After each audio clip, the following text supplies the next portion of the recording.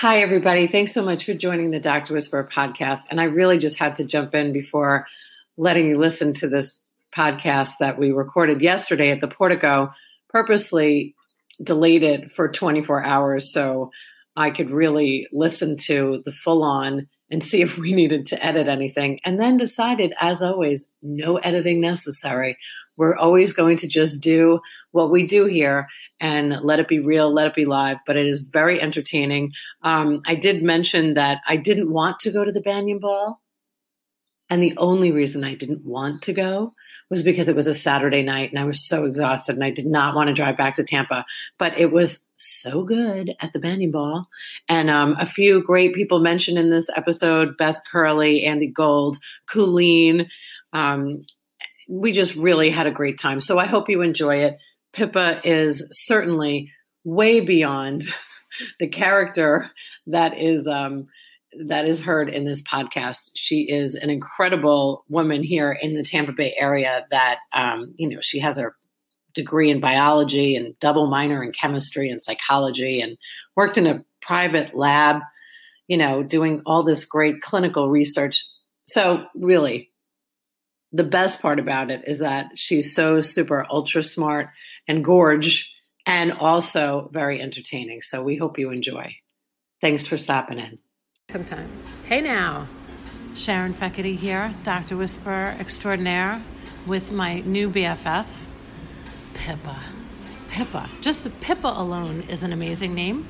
I don't even want to go any further than that. Like them knowing that your name is Phillipa is enough, right? Yeah. It's a pretty good name. What is your full name though? Phillipa. Phillipa. So you know the story behind it? Okay. So being adopted, okay. Phillipa and Pippa are both British origin.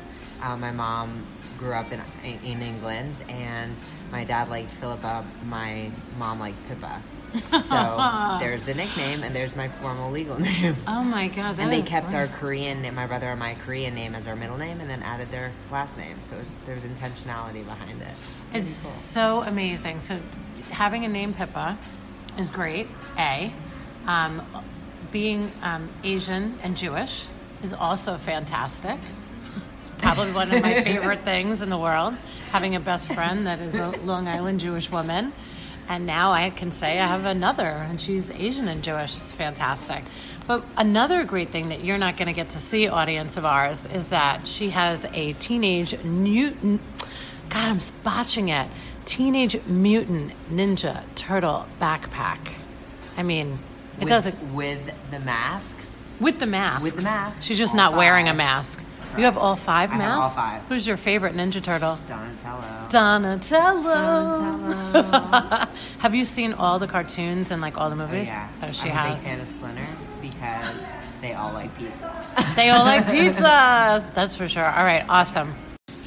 Okay. So Phillipa, let's talk about what you do. So this is the craziest thing. First, I'm going to tell everybody how I met you. Okay. This is great. So I go to the Banyan Ball as a guest of my bestie, Colleen. We love Colleen. And he is probably the only person that could get me to come to Tampa on a Saturday night because he's so great. But then I meet this woman walks by me, and she's wearing a gown and gloves and diamonds and a train. And I'm like, in my head, screaming, I have to know who that is. Like, I didn't even care about meeting anybody else. I just had to know who she was. So that is how we met. I went up to her and I said hi. I don't even know what I said, but I probably said something like, everybody's talking about you and your dress, and the girls don't want to take pictures near you because you look so good. So let's take a picture. And my one-liner was, hey, you want to know the truth? Yes. The train is a... You can curse on our podcast. Don't do it. Don't do the train. Don't wear a train to a gala because it's bad. The ladies, you would understand. Men that are listening are like, what the hell? A train on a dress? What does that even mean? Yeah. So, I didn't know this at the time, but this woman that I was speaking to that had this gorgeous dress with the diamonds is an AI. That is like the coolest thing ever. She AI, like a woman in Tampa Bay that I'm meeting at the Banyan Ball that I didn't want to go to is an AI. So tell everybody about your company. So we be our next machine. We are an artificial intelligence supercomputing firm. We are a year and 3 days old, and so we are a predictive analytics decision lab. We answer really large data-driven questions, specifically in the healthcare vertical, and we have married the supercomputer, a large computer, married to a proprietary software that answers questions. It's incredible. So, of course, I also didn't know that you were in the healthcare space, such as myself, us being on the Dr. Whisperer podcast, working with physicians for the last 20 years and understanding that they really, not all of the physicians that I meet with, some of them have a great understanding of technology, but I would say a far majority are kind of not up to speed yet with what's happening in the 2018 landscape. And God, I hate even that I use the word landscape. Landscape is so overused. The barrier of technological analytical maturity. There you go. It's difficult.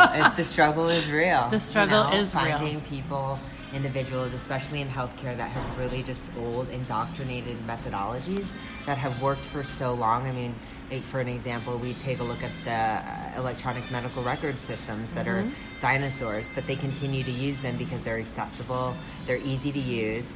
And then now as a technologist, we have to look at the ways to optimize these systems and bring the value-based care framework that can help practices and help doctors increase efficiencies utilizing technologies and helping them deploy the capabilities. So that's where we are now. That's what we look at. That's who we like to talk to. And it's interesting running into you. Yes. Because you see that every day. You know the struggles. You hear it from not only the healthcare provider, but the patients, the staff. Yes. Well, I've had many friends say to me that they're not going to go to a physician's practice if they don't have EMR. So the fact that they don't even have EMR is the crazy statement, number one, that they wouldn't have an electronic health record.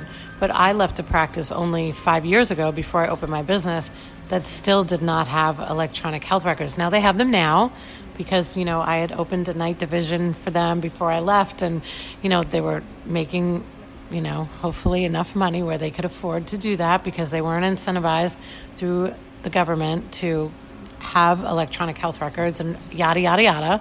But it is really kind of unbelievable. Some don't even have websites. So we're talking really, really antiquated, and you're very, very innovative.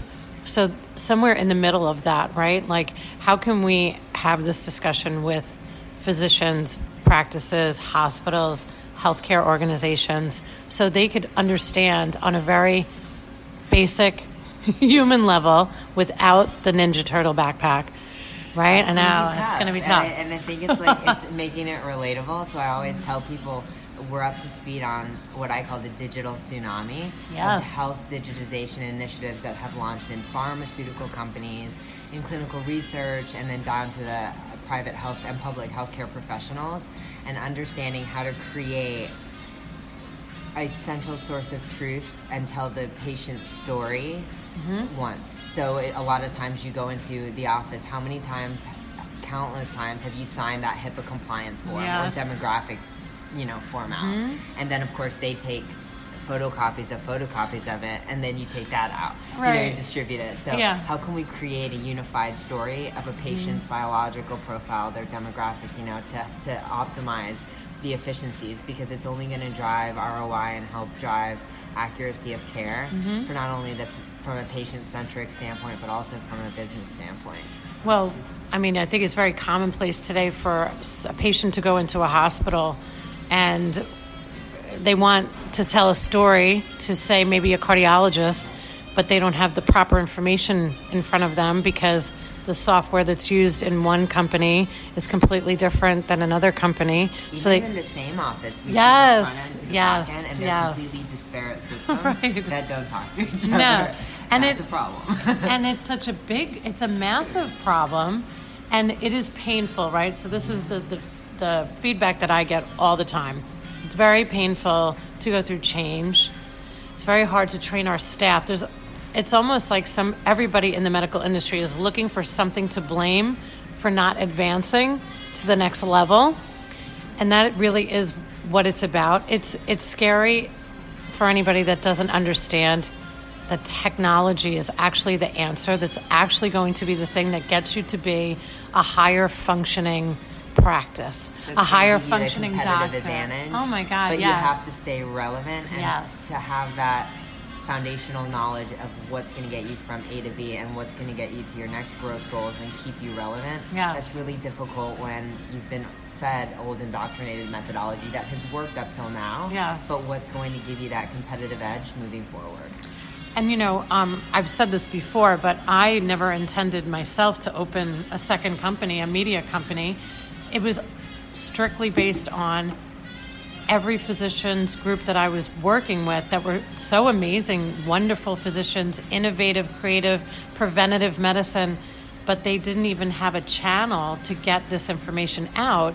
So if you're not online, like, you're just not even relevant. You just don't even exist. It's like the necessary evil, the yes. omnipresence nowadays. Yes. It's, you hate to have it, but you need to have it. And if you're not going to stay up on the content, then don't have it. But it's difficult. So I love the fact that you do that because you bring everyone up. I'm glad you love it. It's very hard because having to go in and explain this to people that don't have an understanding of technology at all. It's really difficult. It's very difficult. So it's a lot of educating. Mm-hmm. And this was one of the reasons I was starting the podcast and starting to just have... One of the greatest ways. It is. It's just educating people, right? Strongest modality for change. Yes. And, I'll be honest, as an entrepreneur, especially with tech, mm-hmm.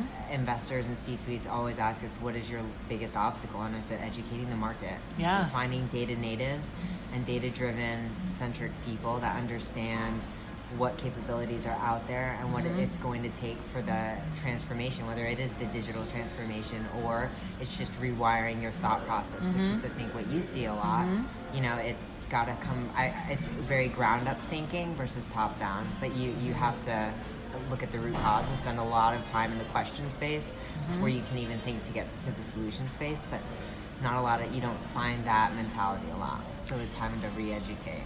And really that is what it's about. When I speak to clients about, even if it's just to get new patients in the door or they want to expand, it's only about educating or breaking people out of the managed care, which is basically most of my clients as they're moving from... the complacent norm. Yes, the complacent norm, exactly. And then moving them somewhere that it's going to be uncomfortable in the beginning. Mm-hmm. It's going to be growing pains, but ultimately it's going to be not just lucrative, but you're just going to be able to have a better life because, and the only way to do that is to educate. So it's exhausting, but it's worth it. It's worth it. Yes, it is worth it. My greatest advisor said, get ready to be uncomfortable. Yeah. Because you're going to make your greatest growth gains, although it's going to feel really uncomfortable and uneasy. And you're not always going to have clear line of sight into the end goal, but know and stand firm that being uncomfortable will get you there, and you'll start to kind of carve out those next milestones. But you have to be willing to go through those growth spurts. Yes. Hi, friends. Hi. Now we're meeting new friends. So that was fun. We just had our friend Andy Gold. Rando Runnin'. Serendipitous. Hashtag serendipitous. Yes, and now we're going to talk about where we are. We should have talked about... one of the only places in downtown Tampa yes. where you get 2-hour parking. Yes. Free.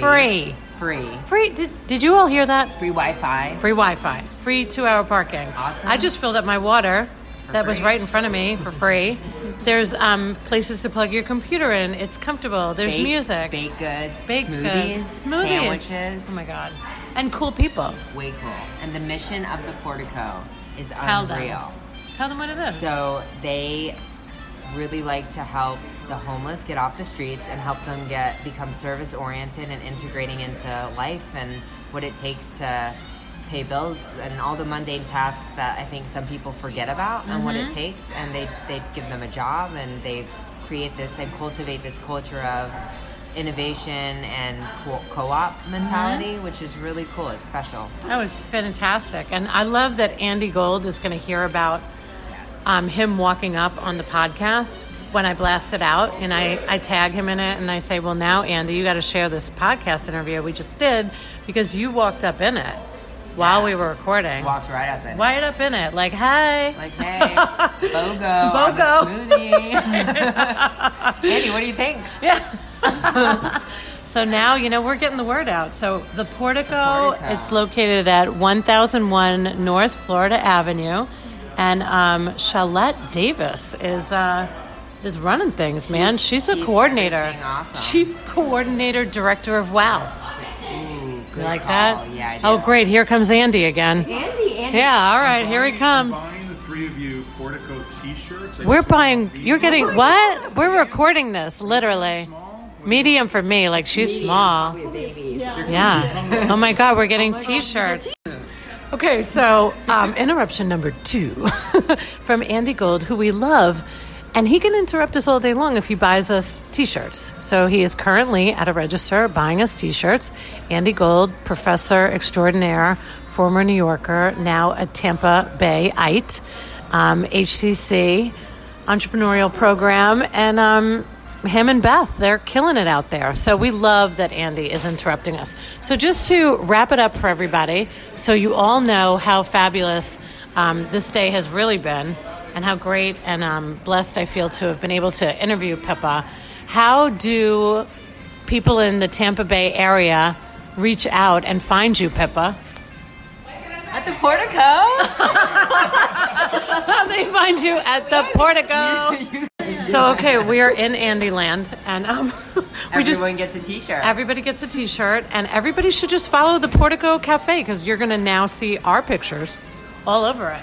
They now offer a rewards program and a value 3-pack for the cookies, which if you've never had one, let's not lie. They're amazeballs. Oh my gosh. So, yeah, well, now this whole podcast is turned into an interview about the Portico. Who knew? Who knew? Who knew this would happen? And Alyssa is going to be sporting this t-shirt tonight, hopefully.